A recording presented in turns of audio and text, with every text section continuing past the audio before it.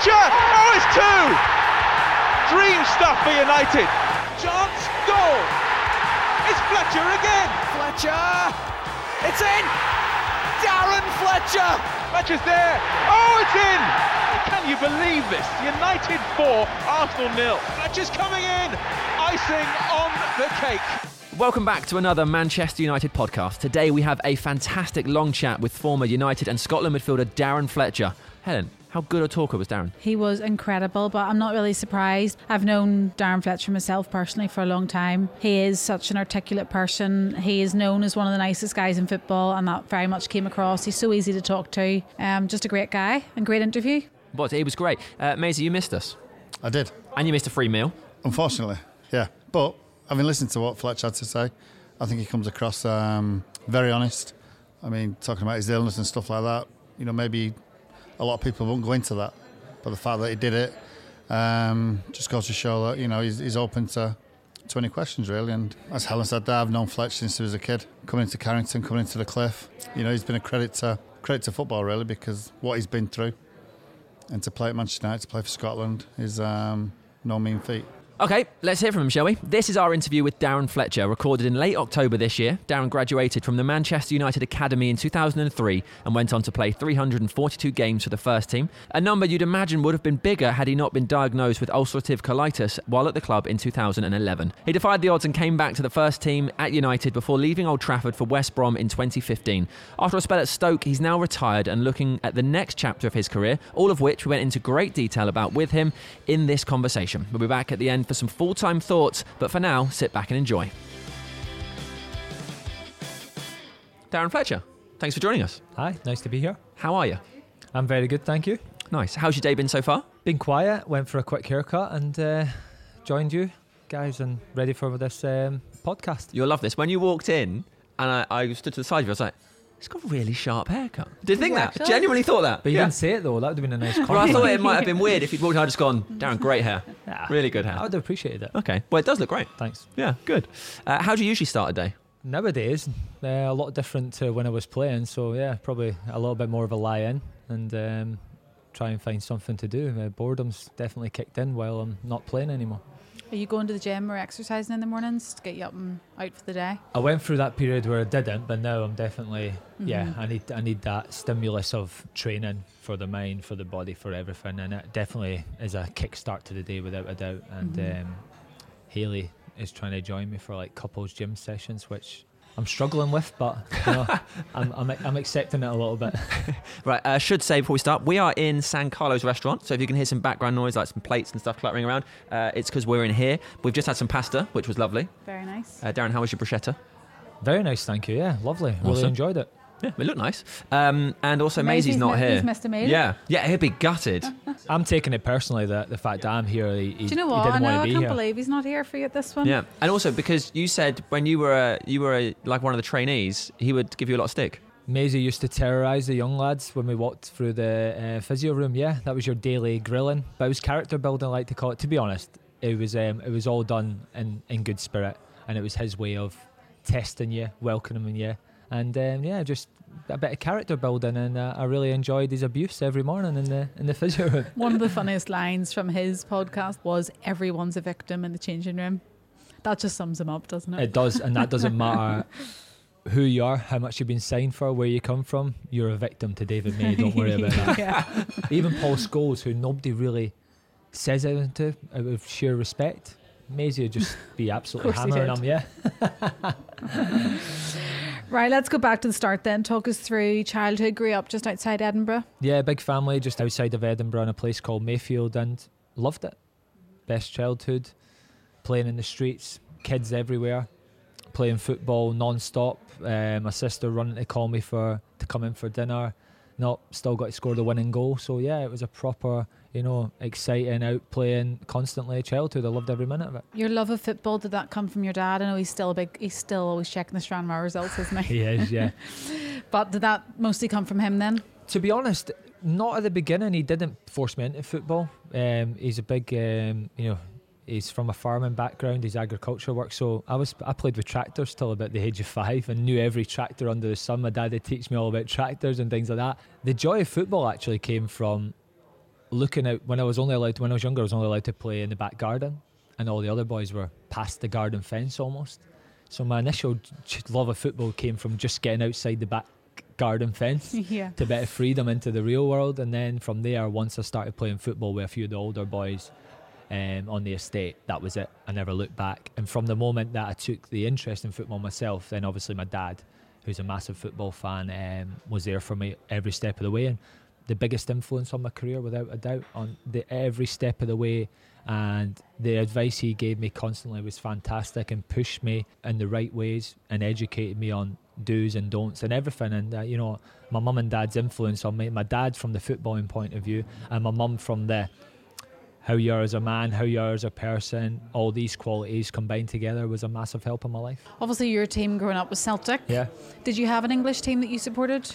Not necessarily one. I sort of loved English football.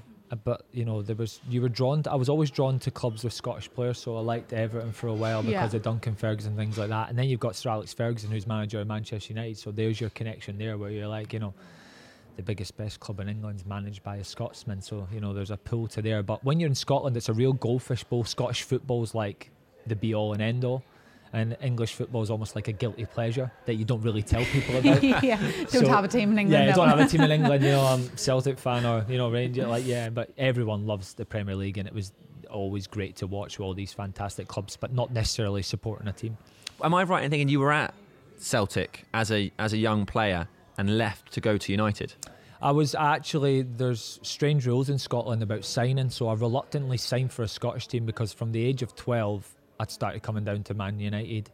So if I'd signed for a Scottish team, would have been prevented from doing that. So I actually played for a number of Scottish teams: Celtic, Rangers, Hearts, Hibs. Enjoyed all of them, all with different challenges. Went to train with all of them without actually signing, because if I'd have signed, I wouldn't have been able to come to an English club until I was 16. And for me, I wanted to play in the best league in the world, and wanted to come to England, and especially to Manchester United, where I'd be going every holiday, Christmas, summer, Easter, from the age of 12. So although I played for a lot of Scottish clubs, I never actually signed for any of them. So how did the move to United come about then? Yeah, so playing for Celtic Boys Club in Edinburgh at the age of 12, and a famous Scottish scout, Andy Perry, God rest his soul, seen me and invited me down to a trial at Man United at the age of 12. And I remember getting on the train with this man I'd never met before. My mum's obviously panicking because her boy's, leaving, getting on a train with a stranger to go to Manchester. But when you meet this guy, you realise how much of a gentleman he is, and an absolute legend. Somebody Alex Ferguson had a lot of time for and respected his opinion on players. He actually scouted John O'Shea and Michael Stewart as well. So even though John O'Shea played for Ireland, it was Andy Perry who first seen him. And I always remember after my first trial game, it must have went really well, because after the game they whisked me straight up to meet Alex Ferguson. So I'm thinking to myself, I must have played all right in that game. And your dad wasn't there? No, my dad wasn't there. So he's obviously working at the time, because it's just during the week. They whisked me up to meet Alex Ferguson after this game. So there's a picture out there where I've got a blue Man United away kit that I got, a blue and white striped away kit that I got for my birthday. So obviously did have allegiance to Man United. Yeah. I didn't just buy it for that trip. Yeah. To show everyone I'm a Man United fan. Put this on for the photo. Put this on, my mum. Put this on for the photo. Make a good impression. No, it wasn't like that. I genuinely just had it. And there's a picture of me and Alex Ferguson at the age of 12 after my first trial game. And yeah, from there I knew Manchester United liked me, and it was just a case of waiting for me finishing school so I could join the club. So were you 16? Is that when you first moved to Manchester full time and were always about? I came actually earlier. I came in 2000 when I was still 15. It was a few months before I joined 16. I actually got to leave school earlier in Scotland, because we do our equivalent of the GCSEs a year earlier. I was actually going to join in the summer and come a whole year earlier than everyone else my age group, but my little sister had just been born, so my mum wanted a little bit of bonding time, so I stayed until she was about 8 or 9 months. Just a little bit longer, and then maybe my mum felt I was a little bit too young, just didn't want to let me go. But eventually in January 2000 I joined the club full-time training as a 15-year-old, which is not the done thing. I was still technically meant to be in school in Scotland, but if you get a job, basically the school allow you to leave. So the fact that I had a professional contract from the age of 17 and I was actually technically going to a job, they allowed me the privilege or the dispensation or whatever word you want to use to go to Manchester United. And in fact, just later on, a few months later, you were actually supposed to be travelling with the team when you were 16, isn't that right? Yeah. But tell us that story, what happened? Yeah, so as you would have broke a record, I have to say, as well, wouldn't you? Yeah, I would have been the youngest player to play for Manchester United. So at the end of that season, very early I started playing for the reserves and actually doing quite well in the games, playing against top class players, playing against Everton in midfield who had Paul Gascoigne. This is back in the day when the reserve football was, it was really full of first team players, a mixture of 19, 20-year-olds in the reserves and 5, 6 first team players who hadn't played. And playing against Liverpool, against Jamie Redknapp, Robbie Fowler, Titi Kamara, Bjornaby at fullback. And I was doing really well in these games as a 16-year-old. And just before the last game of the season, we went away to play Antwerp's first team, and again I played really well. So off the back of it, Alex Ferguson put me in the matchday squad for Aston Villa for the last day of the season. United already won the league, and there was rumours that I was going to be on the bench and possibly make an appearance. But the fact that I was still registered as a schoolboy in Scotland, the rules prevented me from doing that. Whether I would have played or been on the bench remains to be seen. There was just rumours of it at the time. There was a strip with my name on it, with Fletcher 44, and I travelled with the team and was around it. But for me at that moment, it was just a case of, well, it's not happened now, but if I keep going, it's going to happen sooner or later. What I didn't know was I'd break my foot that summer and I might end up not playing for about 18, 19 months. So my debut doesn't come till another 3 years later. So, that was a really strange period from going from potentially making your debut at 16 to not making it till 19 and basically being injured for a good part of 2.5 years. Was a tough journey, really. I was just going to say that must have been a really, really difficult time as well when you're away from home too. The reason I ended up being out for that long was from my own fault, with a broken foot, trying to rush back too quickly. Never been injured before in my life, my first experience of being injured. I didn't know what to do. When you've potentially been United's youngest ever player and you knew Sir Alex played players in League Cup games, you're always thinking about, I want it to be now, and my foot was still sore when I'd be out for 8-10 weeks and I'd come back and re-fracture it. And I did the same thing 3 or 4 times, and it was just sheer naive and stupidity, really, but just desperation to get back. And again, I'd never been injured before, so I didn't know what to do. I didn't know what my body was telling me, the signs my body was telling me, and the consequences of then being out with the foot. You rush back, other parts of your body break down. And I was really physically not developed either. So the club had a policy of just really focused on my physical development for 6 to 8 months, and then eventually I got my first team debut. How do you think that experience shaped the early parts of your career once you did get your debut and did start playing? Do you think you gained an advantage from having that time because I suppose you could think about things more? Or do you think when you look back at it, that really did slow you down and maybe you would have played an extra 50, 60, 70 times? There's 2 schools of thought. I don't think I would have been in the team at that point. I potentially would have made my debut sooner and probably would have picked up a few appearances. But there would have been, I definitely probably would have had a loan spell at the likes of Antwerp or places like that. It probably hindered my technical development, without a doubt. But mentally it probably made me stronger and more determined and more robust to make it and to seize the chance when it came. So I see it from both sides, really. I do feel like I lost out on a lot of technical development, but it probably built the determination and the resiliency and that, desire when that opportunity came. I was probably more ready for it physically as well. And from the moment of making my debut, I pretty much stayed in the team for the it was the end of one season, but from the beginning of the next season, from a little bit of luck and a few injuries into a few players, I pretty much stayed in the team from that moment forward. So it worked out quite well for me. At the start, when you did make your debut and for those next few months after, you were used in different positions as well. Did you find that difficult? I found it really difficult because my first 6 months of all my games were played as a right winger, right midfielder, and I'd never played that position before in my life.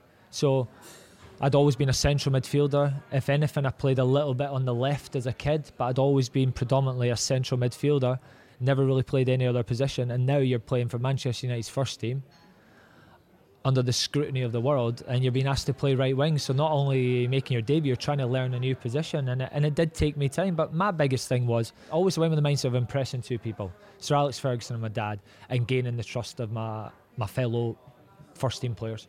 And I did that by working as hard as I could, covering for them, trying to do the right things, and recognising, didn't try and showboat or do anything fancy or do anything out of my capabilities. Understand that the people in the club in the dressing room know I'm a central midfielder playing in the right wing.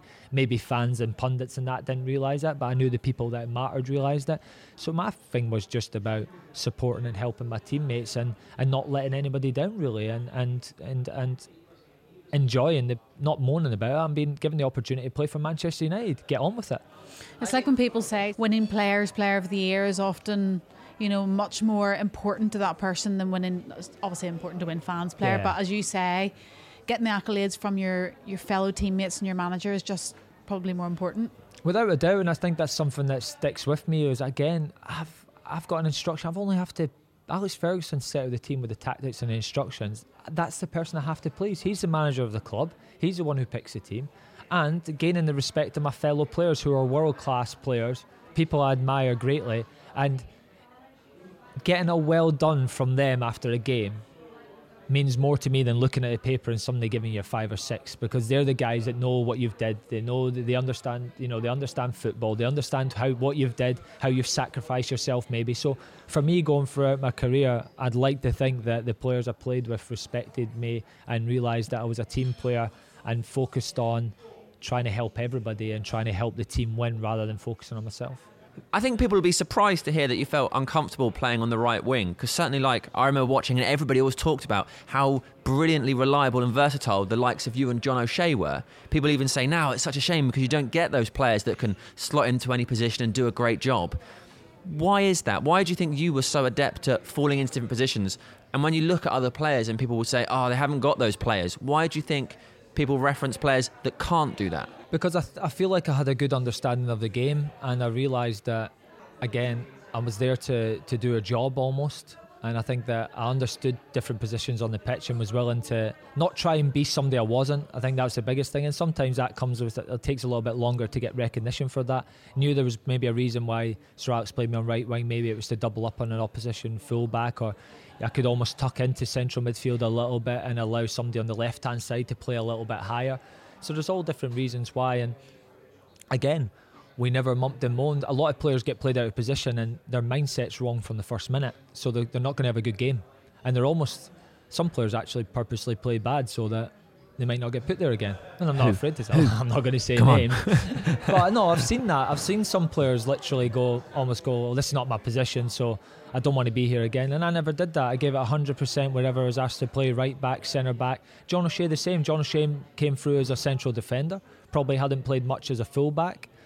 And I think that's an easier transition, right enough, but at the same time, got on with the job in hand and realised what a privilege it was to play for Manchester United. We were at the biggest club in the world, and we were part of becoming a winning, successful team, and we just manned up and got on with the job, really. Simple as that. So that's it. If you want to be a versatile footballer, just get on with it. Just get on with it, accept your role, do the best you can, give 100%.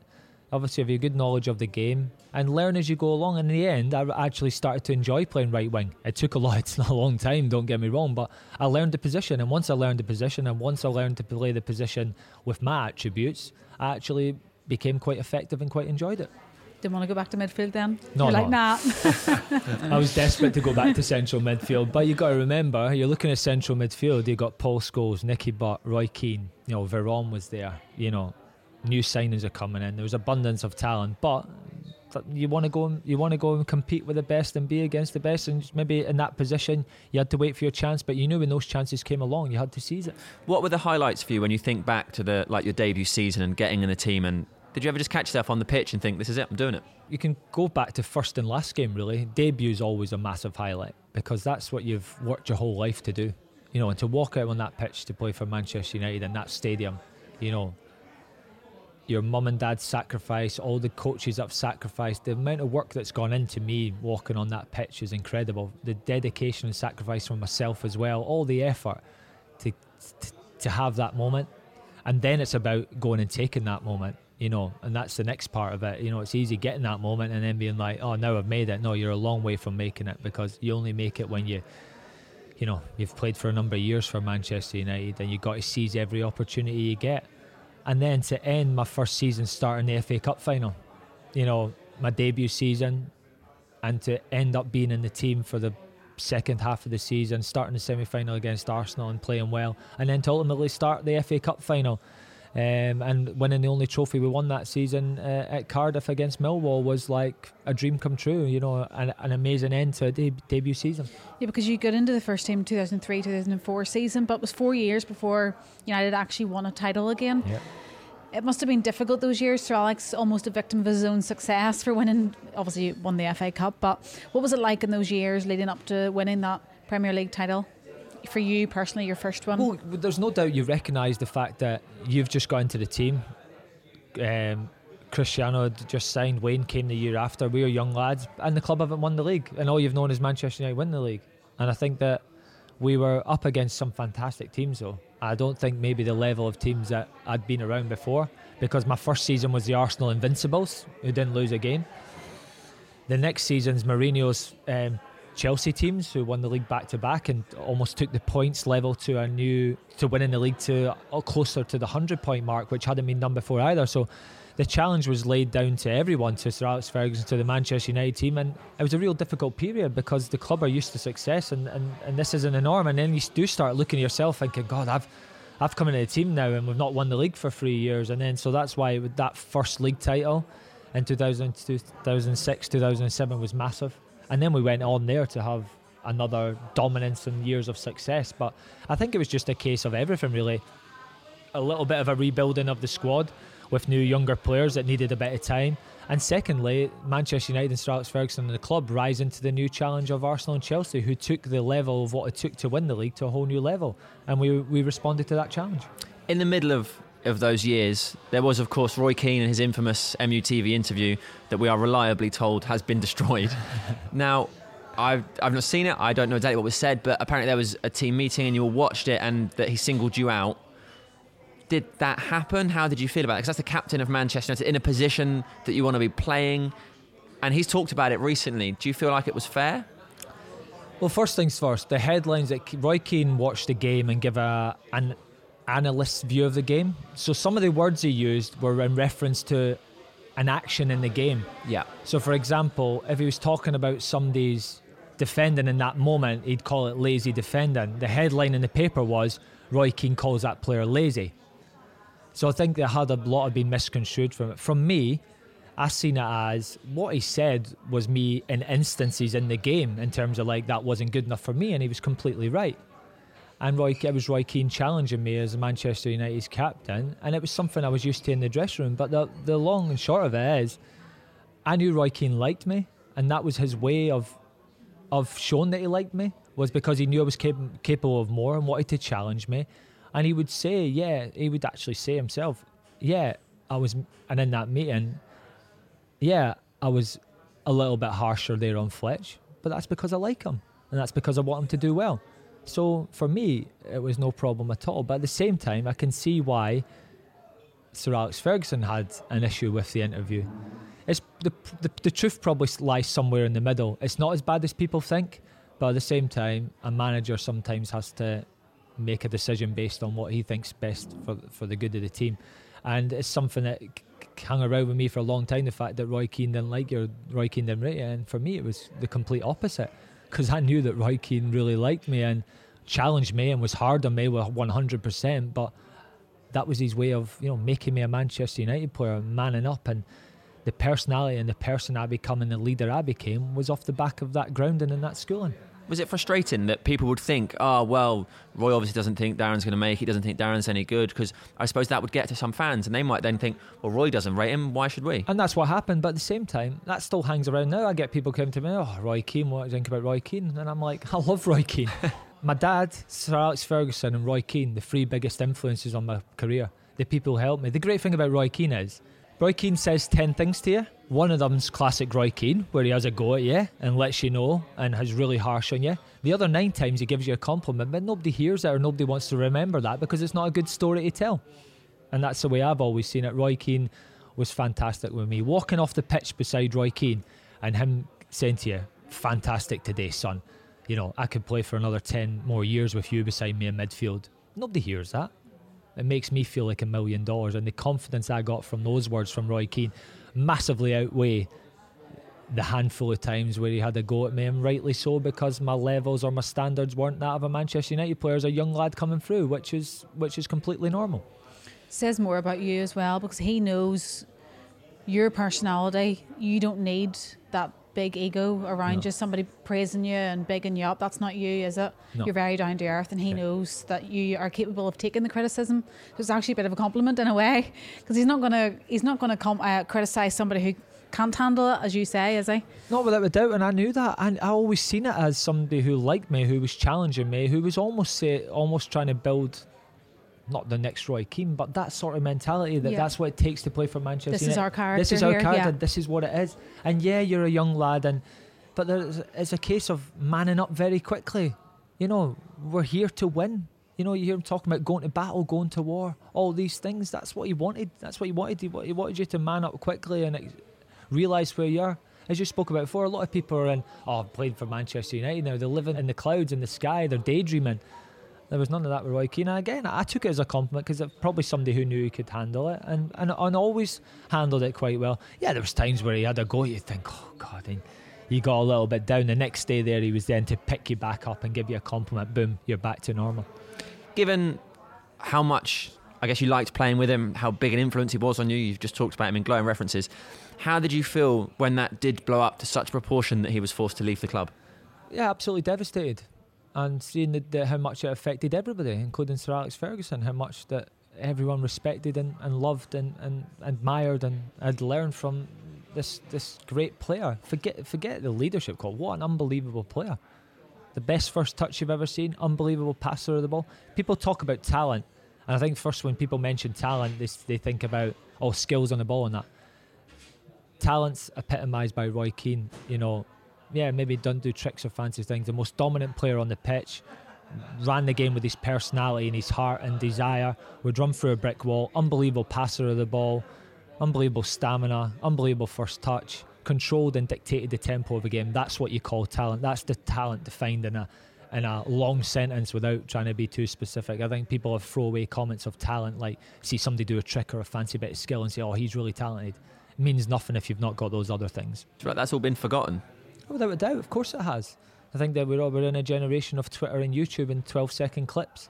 Nobody watches a game for 90 minutes anymore and watches how somebody can control and dominate a game and almost impact a game with the personality of will.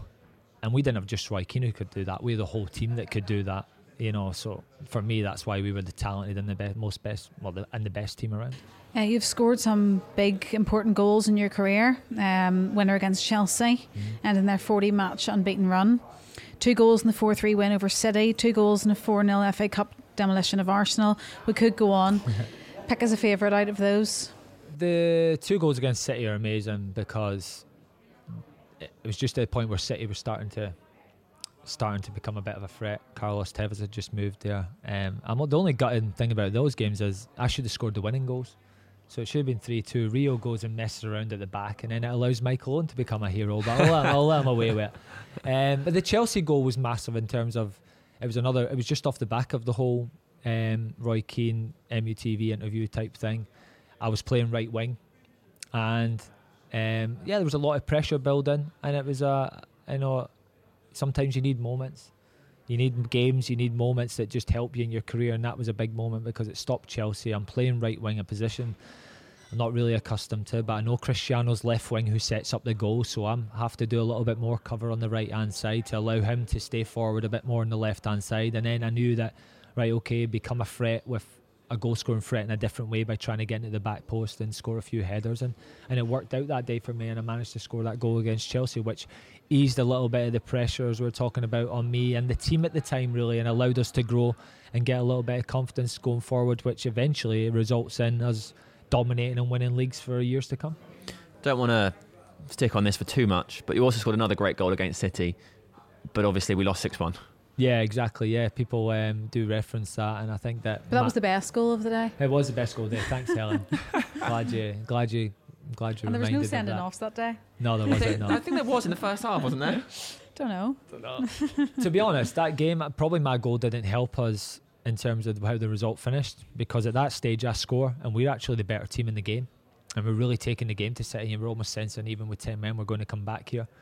And I think if you look at the context of that game in the 90 minutes, it's never a 6-1 result. Obviously the disaster of what goes on in injury time is what lets us down badly, and we were told in no uncertain terms. As well, I probably got told off for scoring that goal. I think after the game Sir Alex had a go at me in a roundabout way by saying, this guy goes and scores and then you think you can go on and win the game, type thing. But I think he was just really, really upset, as you can imagine, with the score finishing 6-1, and let us know that will never happen again. And to play like that in the 90 minutes in injury time and concede 3 more goals is disastrous, and ends up being a talking point and something that City can have over United, and that was what he was trying to send the message, of the bigger consequences of losing a game 3-1 or 4-1 rather than 6-1. So it stuck with us definitely, and it was definitely a lesson learned. Yeah, I don't want to talk about City too much, but I do have a couple of questions because I think the answer might be fascinating. At that time, after that, the season of the 6-1 loss and Tevez has gone there, this is when City are really becoming the force that they are now. How aware in the Man United dressing room were you of the kind of money they were getting and spending? Did you take it seriously when that first started happening, like when they signed Robinho? Because to everyone outside, it was all kind of a bit of a joke, and everyone was making that joke that you obviously thought he was going to United. Is that something you talked about as a group, or just sort of all ignored? No, you're aware of who your threats are in the league. And for us, City just improved every year. At the beginning, you could see there was an improvement, and it wasn't the City of old, and they were going to challenge you. We didn't really see them as a threat to the league. But the thing with City was, and the power and the money and the players they had, was they improved every year, and we knew that challenge was going to come at some point, and eventually it did come. And ultimately, when you've got that much money and that much power as a club, you can put yourself in a position to compete with anyone. Money talks when you sign fantastic players like they did. I still don't agree with all the little digs and the City is ours and all the banners and all the signs and all that. That's a step too far. But Manchester United is the biggest and best club, and although they've had success now, they're absolutely miles away from Manchester United in terms of size as a club and history as a club. They're doing well just now, and you got to hold your hand up to them and say fair play. They've got a fantastic manager, a fantastic squad, but in terms of the size of a club and an institution, they're nowhere near Manchester United, and we'll be back, don't worry. Obviously, Sir Alex Ferguson is such a big part of that himself, and Sir Matt Busby. Talk us through your relationship with Sir Alex Ferguson. Was there any favouritism?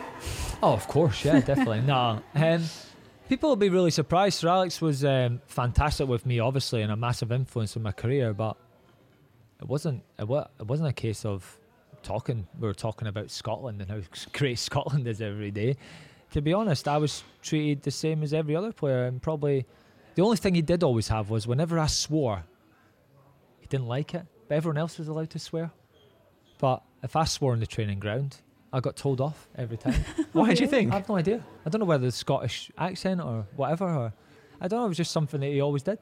So everyone else was allowed to swear, but as soon as I swear, it's like, hey, no swearing, I'll tell your mother.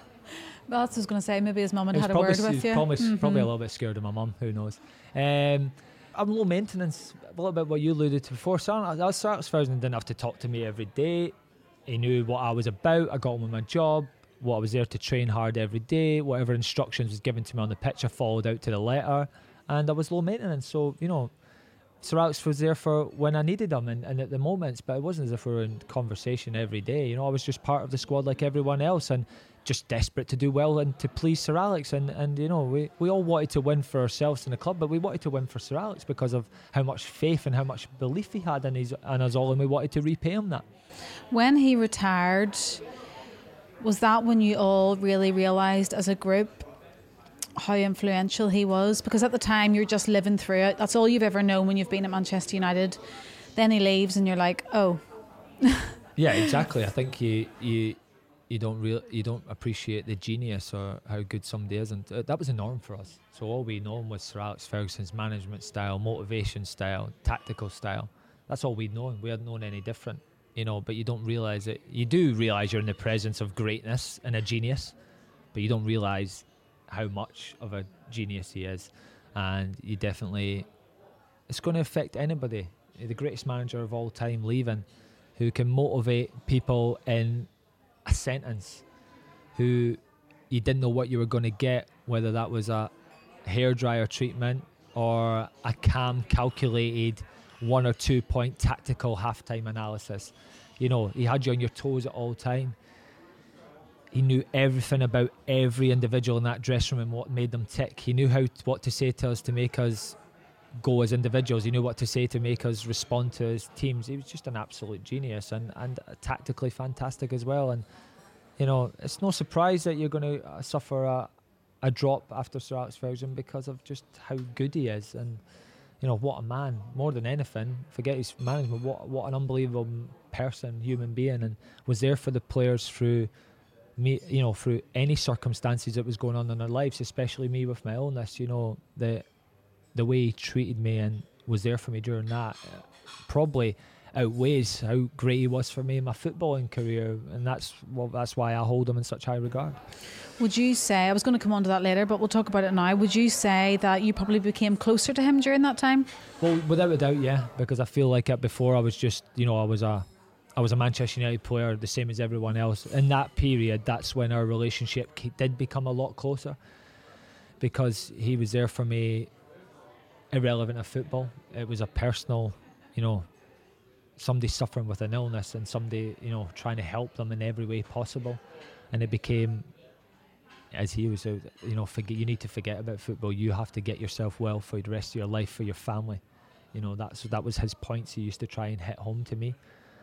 Whether I fully listened to that, I'm not sure, because in my head I want to get back to playing football, but without a doubt he was there for me every step of the way and gave me fantastic support to me and my family, to everyone. And again, our relationship became closer to everyone used to think it was before that, off the back of my illness, without a doubt. Being diagnosed with ulcerative colitis, I imagine, was very difficult for obviously lots of reasons, but from a football perspective, I guess being out with an injury that's not football related, not something you can control, you can't like get in the gym and strengthen a muscle or something.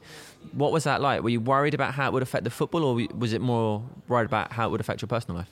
Everything really, yeah. Probably more how it would affect my football, yeah. I'm just desperate to get back, and probably, again, just doing everything I could to get back, really. And, you know, probably not realising how ill and sick I was at times and trying to battle through it just from sheer stubborn determination. And ultimately, slowly but surely, the illness just was defeating me, basically. And I was trying everything. I was trying alternate medicines. I was trying changing my diet. I was trying all the medications and things provided. Tried everything. You know, we resourced every opportunity. Me, the club, the doctors, and nothing worked. And eventually, I had to hold my hands up and say that the illness is beating me, and I need to do something about it, which resulted in surgery. And it was terrible, because all I'm thinking about is getting back playing. You know, I'm not letting this illness stop me living my dream, especially in a point in my career where I was absolutely flying.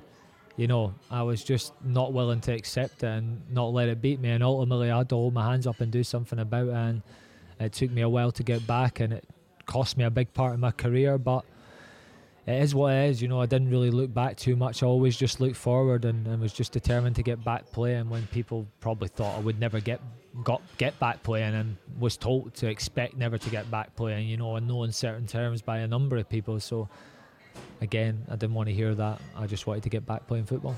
How hard were some of those days mentally for you? Did you stay away from the training ground? Watching the games and that I didn't find hard. Mentally I was just in the zone. So I can't remember two occasions where I was conscious of, I'm not letting this beat me. So I can't afford to go mentally. Although physically I was going, and I was completely gone physically, I knew if I'd went mentally I'd never get back. So my mental attitude was a case of, I'm not letting it happen. And having to wake up every morning and go, nope, not feeling sorry for yourself, get up, get on with it, deal with it, find a way around it, do whatever I had to do that day to get through the day. And I did have that moment of waking. It was weird, because you wake up every morning and you have that initial period of waking up where you think, you know, you start thinking all these nice thoughts about like great life, playing football, and then all of a sudden it hits you, you're going to have to face that day with the illness. And that's when you start going into, as you say, that depression. And I just didn't let it happen. That's incredible, though. I just bounced up and said, I'm not going to... I think I would never have recovered if I'd let that happen, Helen. And luckily I had a strong support from my family and that, and my wife and kids and mum and dad and Sir Alex Ferguson. But I just knew that because I was suffering physically, if I'd have gone mentally, I would never have came back. Regardless of football, in terms of your overall health, How severe was it at its worst?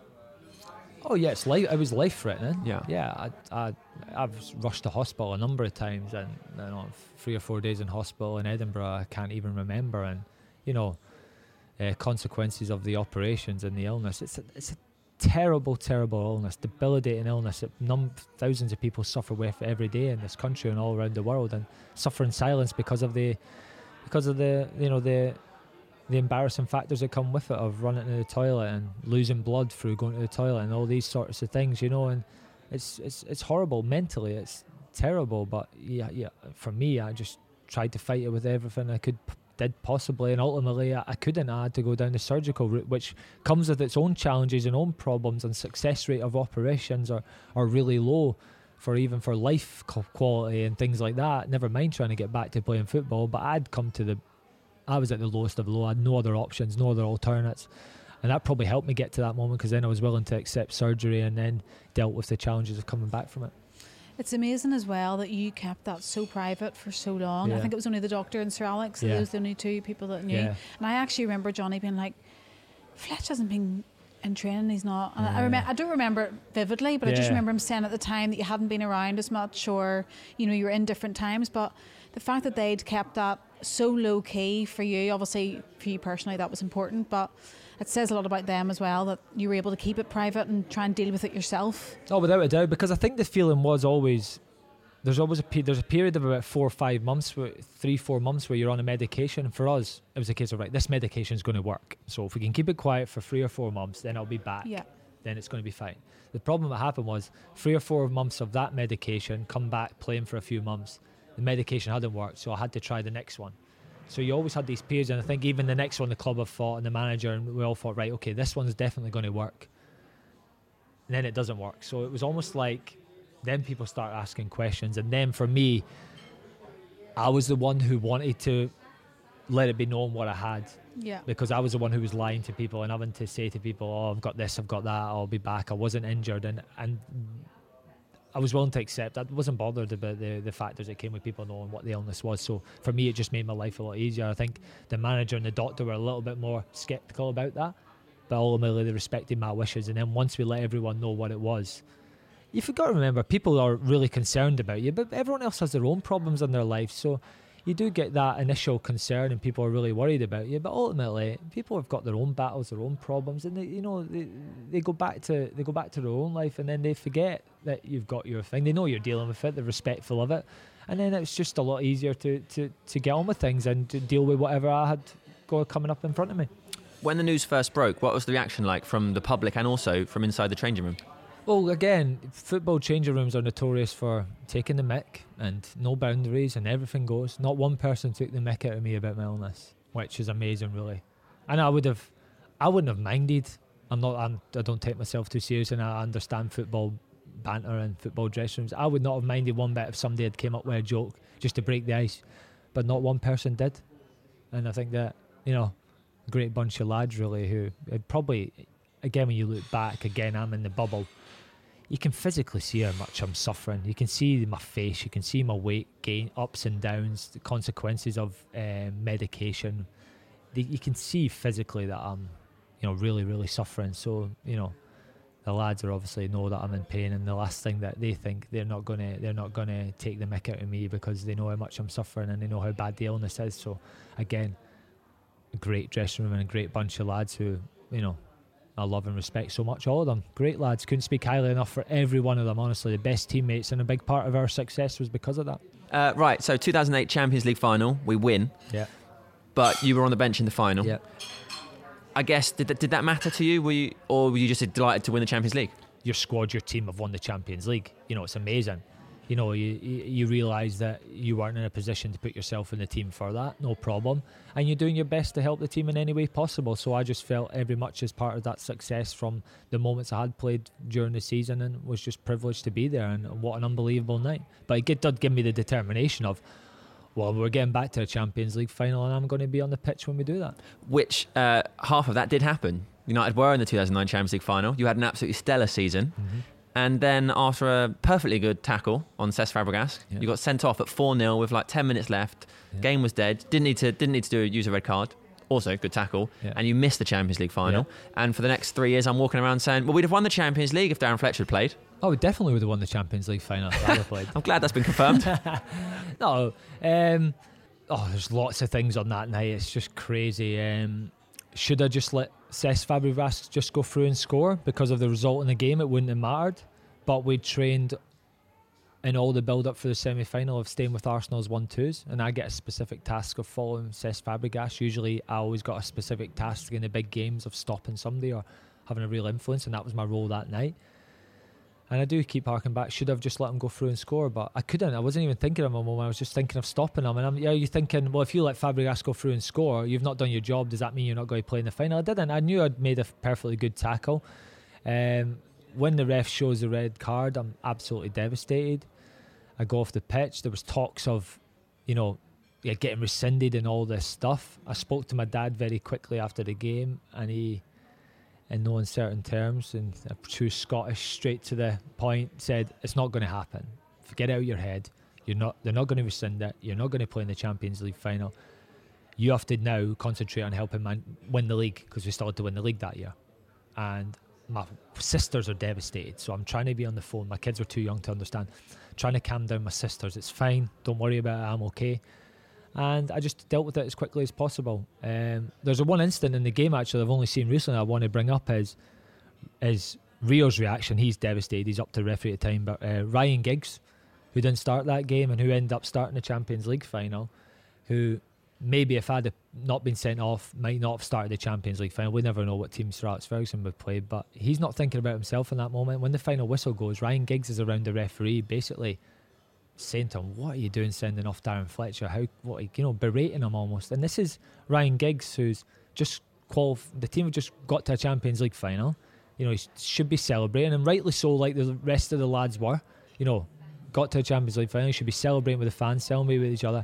And he's in the referee's ear, almost saying to him, "Why did he send me off?" and berating him for sending me off, and maybe trying to plead with him to do something about it. And I just think that speaks volumes of a leader, and a guy like Ryan Giggs in that moment wasn't thinking about himself, was just thinking about the effect that might have on me or the team, or just how wrong the decision was. He wasn't thinking about his own personal glory. So I just actually only noticed it the other day when it popped up on MUTV, and when I watched it, and I just wanted to make the point of talking about how good a dressing room we had, and how good leaders we had, and how good people we had in that dressing room. Were you, that team spirit that you had, are you able to recognise that now, even when you're looking at other football teams, that could not be replicated? Certainly in a team that you'd been playing in since then? Well, I've been in some good dressing rooms, some bad dressing rooms since then, but without a doubt, that cannot be. We were immature, winning, best mates, camaraderie, banter, socialised together in different ways than the previous generations. We were all best mates going into work every day. We were there for each other. We had each other's back. We had different characters, different personalities. We had the godfathers of the class of '92 who, almost controlled the dressing room for once, and then we had the wild ones, myself, Rio, Wayne, Johnny, all those lads who basically were like the hub of the dressing room. We had the fantastic foreign lads, almost captained by Patrice Evra. Great characters who all came together, and honestly, I look back on some of the best times of winning, and just being day to day with those guys every day was like unbelievable. You bounced into training, you wanted to be there. We could have been there for hours. Playing PSPs together, PlayStations together, cards together. We were constantly in each other's company. We never got fed up of each other. Was there a point that I guess this is as Sir Alex Ferguson retires, did you become conscious that team that reached 3 Champions League finals in 4 years started breaking apart and people were leaving, and that maybe that spirit didn't exist anymore because those characters weren't there? Yeah, slowly but surely. I think there's no doubt that we probably needed some players to come into it, as you always do. You always have to add players to improve you, and there's always going to be a transition from certain players. That happens, but without a doubt, the more the squad was ripped apart, I knew it was going to be even more difficult to get Manchester United back to the success that we had. Because the biggest thing Sir Alex Ferguson, when he signs players, is ability is important. Of course it is. You've got to be the right personality and character to play for Manchester United. Your personality, your character. Sometimes you're actually better having a lad with a better character and personality and determination who's got a little bit less ability than the lad with better ability, because that carries you such a long way. That's why Sir Alex Ferguson did so much research and knew everything about our families, our mums, dads, our family backgrounds, because for him, character and personality matched with talent is more important. Talent alone, without that, you don't survive at Manchester United, or you're not there very long. And Sir Alex didn't get many wrong, and that's why the dressing room worked so well. Wasn't there one, I think one of his later team talks, I'm not sure whether it was the last one, he was able to go around the dressing room and spoke personally about you as a person and your family background. Tell us about that. Yeah, exactly. It was a team talk. I think it was near the end of his reign, where he literally went around the dressing room and he spoke about what we were as people and where it came from. And he knew about our mum and dad's backgrounds and where they come from, and how able to name them, knew their jobs, knew what countries they'd been from, knew their struggles, knew what defined them as people, parents, both sides, and how that moulded the person in that dressing room, and how he knew that, and how he knew that putting all these pieces together, he knew the character and our backgrounds, and he'd say, look to the left, look to the right, look who's beside you. Could you ask for anybody else to be beside you? Is he going to have your back? Is he going to have your back? If you make a mistake, is he going to be there for you? And we all looked around the dressing room where Sir Alex told these, spine-tingling stories of our family's backgrounds, our mum and dad's backgrounds, our backgrounds of how we got there. And it was just like, how you can't go out and win that game, or whatever occasion it was. I can't remember specifically, but you could talk about Sir Alex all day. He's just an absolute genius. We could reminisce for hours, and there'll never be another. Ever be another, because he's so unique and from a different generation. And as a manager, you talk now about all these different roles. Sir Alex Ferguson was everything built into one: director of football, scout, manager, motivator, tactician. He did 6 people's jobs in one, really. Had you ever prepared mentally to leave the club? Like when you saw some teammates maybe leave in the last few years before you did you ever think, oh, that's not going to be me? Or no, I never thought like that. I didn't know what my career path was going to be. I always knew that I wanted to play most games. I wanted to be a big part of it. So if I knew if I come a point where I wasn't playing as much as I'd like, then I would probably look to leave, because I wanted to play football. And I've loved Manchester United, and you have to accept times you're not in the team, but in the main, if I felt like I didn't contribute or wasn't contributing, then I knew that I would possibly leave. I didn't ever think like, I don't want to be anywhere else and I want to be at Manchester United for the rest of my career. That would have been great, of course it would have been, but it has to come with playing the right amount of games and having the influence that I wanted to have. So, and I kind of knew coming back from my illness I was never going to be the same player. Although I actually initially did really well when I first came back, I knew I wasn't the same player that I was, and it's difficult as you get older and you're not the same player you were to stay at Manchester United. Plus, the Manchester United that I knew wasn't there anymore, so that's why it became easier to leave. It would have been a lot more difficult to leave if I was talking about the dressing room and the atmosphere and the thing we had under Sir Alex Ferguson. I think that would have been really, really difficult to leave at that point, because there's no better. And if he had been the one telling you to go. Well, if I'm Scottish, he's never going to do that. Come on, Helen. Come on, Helen. You look after your own, I get it. So before you did eventually leave United, David Moyes and Louis van Gaal came in. What was it like working with them in the wake of Sir Alex Ferguson leaving? Well, David Moyes, I never got back around the team until around about Christmas time. And actually, the team was in a real bad place and there was a lot of pressure building and that. But when I got back in the team, my performances were actually really, really good. And I still look back on them now, and although the team was maybe struggling, the results weren't fun. My actual personal performance, I think I played about 15 games for the back end of the season. And honestly, I don't know why, whether it was sheer adrenaline or just the joy of being back or what was carrying me through those games, but my performances were really good. Unfortunate thing was I break my toe on the last day of the season that season, so I wanted to carry on building my strength and my stamina and all that over the summer. I didn't want to stop. And in the end, with a broken toe, I had to stop for like 4 or 5 weeks. So I feel like I lost a lot of the momentum I had. Louis van Gaal I enjoyed in terms of his tactical output in the game, and learned a lot. And started the season in the team, was named one of his, I don't know, he had about 5 captains. I was one of them anyway. But I really enjoyed it. But it came to a point where I wasn't playing. And it wasn't the same Manchester United of old, and I'd battled so hard to get back into the team and to become a professional footballer again, and I wasn't playing, so I just wanted to play, and I just wanted to play, and I felt like I was too young to accept the the good guy in the dressing room moments here and there. Maybe if I was 34, 33, 34, I might have accepted it. But I've seen at my age, 30, almost 31, that I could go somewhere and have almost like another part of my career. And eventually I did go and do that at West Brom and played every minute of every game there. You know, I think I played 97 games out of 99. You know, I had an unbelievable run, and I look back on it and say, even coming back through my illness, it's something I'm really, really proud of, and enjoyed my time there, enjoyed every minute of it. Were you emotional when you left United? We spoke to Maisie about this, and he kind of had a bit of a few tears in his eyes when he got told he was being released. Did you have that moment at all, or did it come a little bit later on? Did you have a moment where you had a bit of a mental breakdown about it? No, not at all. Emotional breakdown? No, to be honest, I was me. I went to see Louis van Gaal, and he was really shocked when I asked him to leave. He couldn't understand it. I'm like, well, I'm not playing, so. But he didn't want me to leave, but he respected my wishes. Obviously said to him about, I'm not playing. I've just come back from this illness where I've been told I'm never going to play again. And, you know, I love Manchester United. I want the club to be back, but ultimately I don't see me playing much under you, which is fine. No problem at all. But having come through everything I've come through, the chance of playing football week in, week out was too much for me to turn down.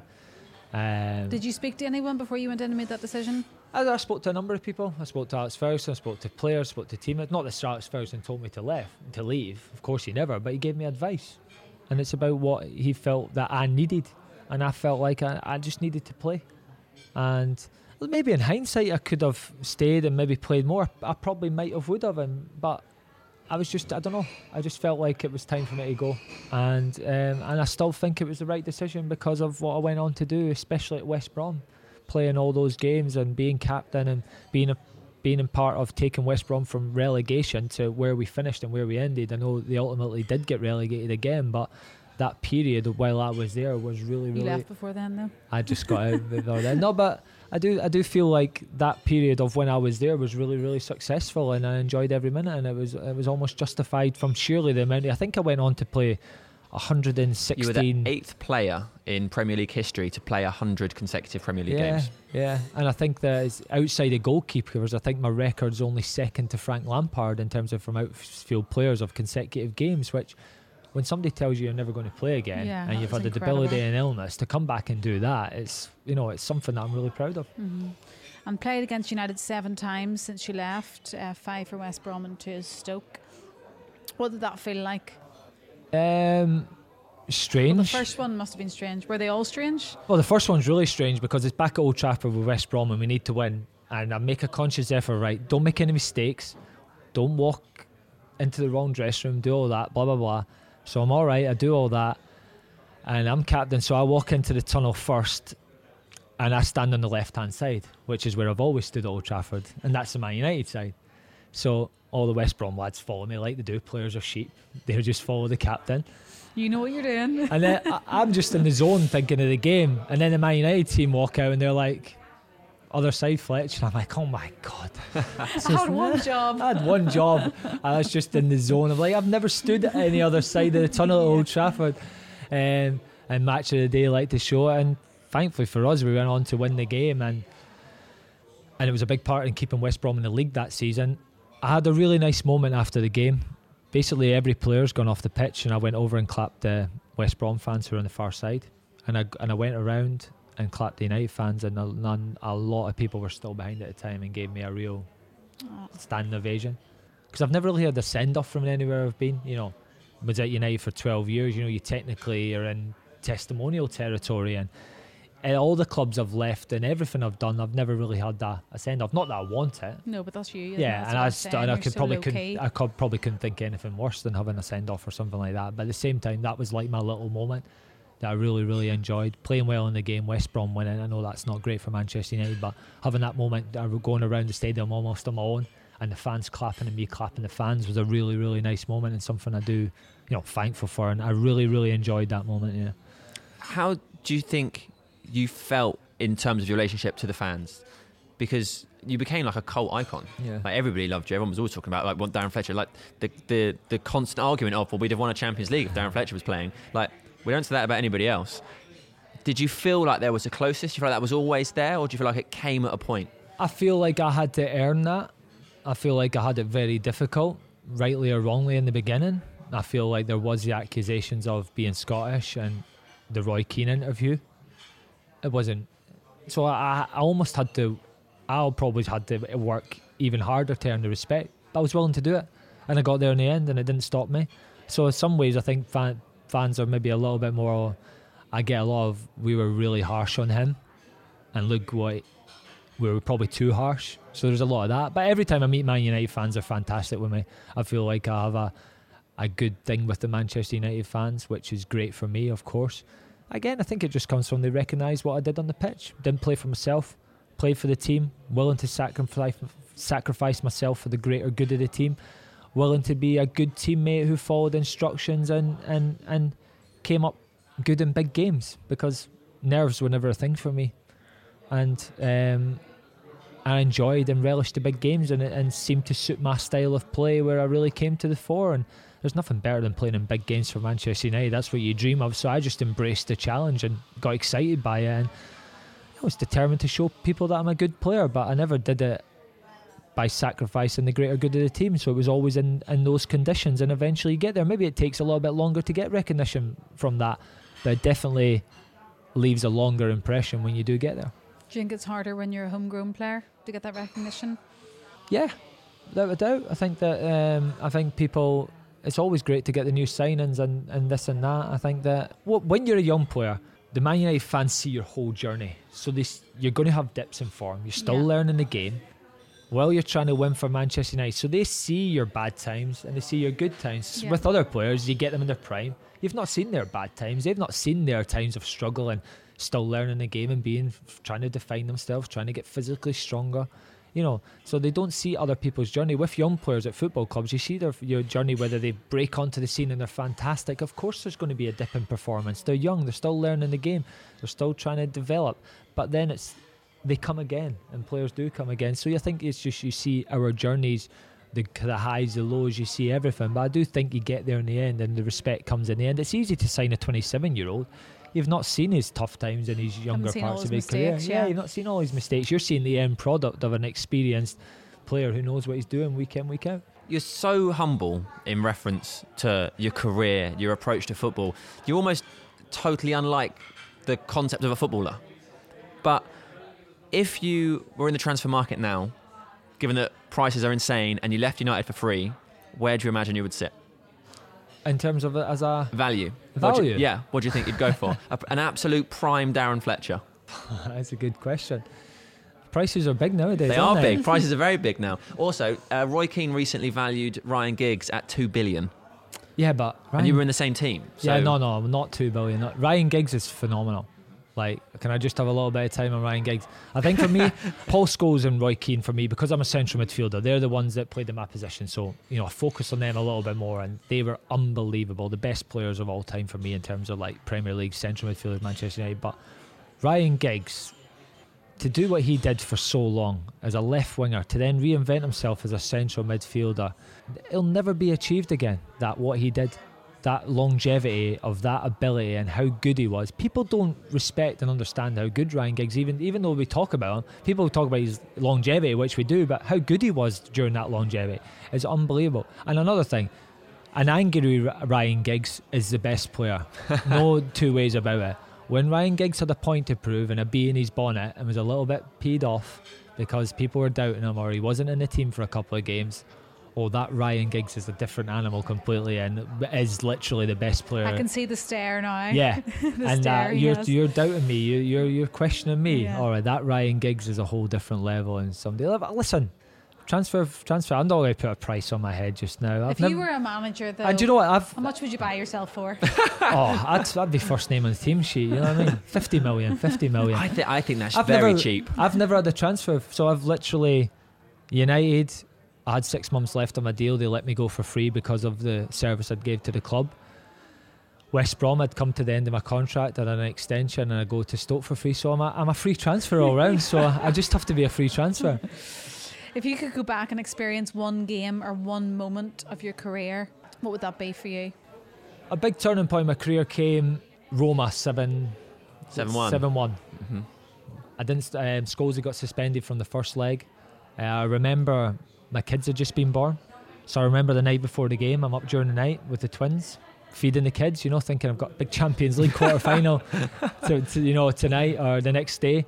And I don't know, it just seemed to be a game that everything just clicked for me.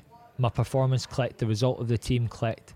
I'd got myself a little bit physically stronger from gym work and all that. I'd started to just feel, I've got a little bit extra speed, a little bit extra power. I've come through a little bit of a difficult period. I know what it is now to be a Manchester. I've been really moulded now, I felt like, and that game almost gave me a real confidence boost going forward, and I enjoyed that match just from everything about it, the occasion, the result, and how I played in the game. And I really do think I'd become a father as well. So I was just going to say, we're not just celebrating the fact that you were able to play well with no sleep. Yeah, probably. I think it just came to a point where it was like, that's probably the first time as well that I realised there's more to life than football. In a weird way, although I'm really intense in football, it puts things in perspective. Yeah, you come home and you don't have time to think about the match. Exactly. And I probably did that too much when I was younger, where I came home and analysed everything too much and got too caught up in everything. When you come home and you've got kids, it takes your mind off football for a brief moment, which was maybe what I needed. And at that moment as well, I'm thinking, I changed my hair as well. I got rid of the mullet because I'm like, I'm a father now. I can't go around with a stupid haircut, which I look back on regret. And I only kept it because the lads used to hammer me for it. So I was like, I'm not giving in to everyone. so the mullet's staying, it was almost a case of it wound up my teammates, so that's even more so the reason to have it. And then Wayne Rooney used to try and grow one, but obviously his hair's not great, so he never managed to do it. No, I think I just became a man, and I think it all comes around becoming a father, that game, how I felt, coming through a little bit of a difficult period, and then from that moment I feel like my career at United just went on, really progressed quite well. And you were young enough when you had them for them to be able to look back and have those memories as well of their dad playing. Yeah, exactly, and it's nice to see, when the games are replayed on MUTV, I'm trying to get them sit down and say, look how good the player was. They're like, Dad, it's all right. So we don't want to watch it, Dad. I like watching the clips on YouTube. So what's next for you? Next for me will definitely be involved in football, do my coaching badges just now. I really want to become a manager. Yeah. I feel like it's something I've always thought about doing, something I've always wanted to do. I have had my doubts on what impact it'll have on my family life in terms of how intense it is and how intense you have to be, and the scrutiny and why put yourself through it. And I have gone through that, but I've thought to myself, I need to put myself through it. I need to try it. It's something that I feel like you never know, but it's something that I feel like I could potentially be good at. I'm not ready yet. I do feel like I've got a lot to learn, and I want to speak to and go to and experience as many places as possible. And you'll never be fully ready when you make the jump to management, when you get the opportunity, but I want to be as ready as possible. So I want to go through that transition. I love football. I love everything to do with football. I keep a keen eye on games, on players. I watch everything. Like a sponge, I want to absorb as much information and how football progresses, how it changes with different times, tactics, style of referee, and everything. Football's constantly changing. People are constantly changing, and you have to be relevant, and you have to get with the times, but keep those old school values. And I feel like I'm in training to become a manager. Do you have targets? Because we've talked about Ryan Giggs a lot today, former teammate, manager of his country in Wales, another former teammate, Ole Gunnar Solskjaer. Well, no different to being a player. When I wanted to be a player, I wanted to play for the biggest club in the world and best club in the world, and that's what I set my sights on, and I've fortunately managed to do that at Manchester United. So when I stake my steps on the management ladder, my goal is to become Manchester United manager, because that's the pinnacle for me. Nothing tops that, nothing's bigger. Whether you get there or not, it's a different story. There's only one person. There's not that many manager jobs around, as you realise.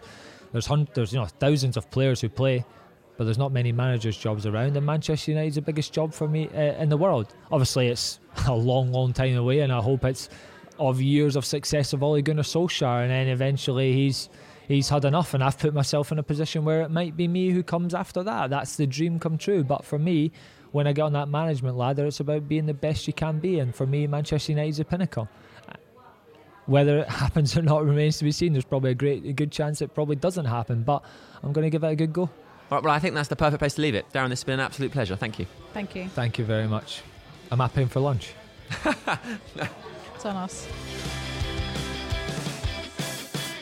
The very pleasant and articulate Darren Fletcher there. What a lovely chat that was. And I don't think it'll surprise a lot of people to know that managing is what he would like to do in the future. One day, Manchester United manager. Does that surprise you, Maisie?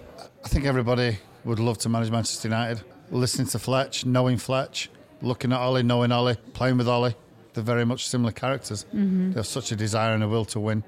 Let's have a look where Ollie ends up first and then we'll move on from there. But as you say, everybody wants to be Manchester United manager, but only a few really would fit that criteria. But it really does seem that Darren Fletcher would be one of those. I think all management now, you're looking at younger players coming in. You look at Frank Lampard, Gerrard, Ollie coming in. Fletch would have to go away, do his apprentice somewhere else probably. But do you know what? If he's successful and he does well, why not? You know that he loves the club from the bottom of his heart, so that's certainly a start. For me, it was the Roy Keane MUTV, that big tape stuff that was exciting, because I was a paper boy when that all happened, and it was on the front and back of every newspaper.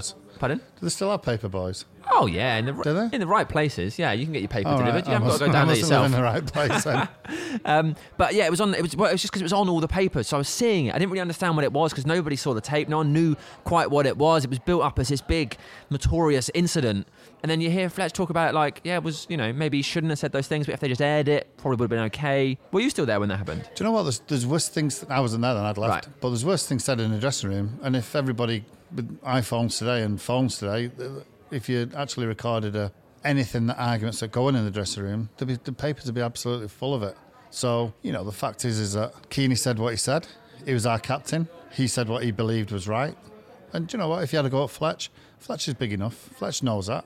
Fletcher's had many more grillings off Keane in the dressing room, on the pitch. As Fletcher said there, it was blown out of proportion. And, for Fletch to say how it was, then, well done to Fletch. And if anything, he actually had more respect for Roy Keane for what he said to him. Of course, yeah. Particularly in football, I think there's no hiding from it, from dressing rooms and team meetings. And if you made a mistake or you're not to the standards that your captain expects, you expect a bit of a doing. And, Fletch got it. Maybe it was a little bit harsh, but Fletch took it in his stride. And, he went on to carry on playing for Man United and being successful. Well, that is it then. Quite a long episode there, but we really didn't want to leave anything out because Darren was so engaging. Plenty of interesting guests on the way on the United podcast, so make sure you subscribe so that they drop into your inbox every week. And if you're enjoying this series, then please do leave a review wherever you listen to your podcasts. We'll see you next week.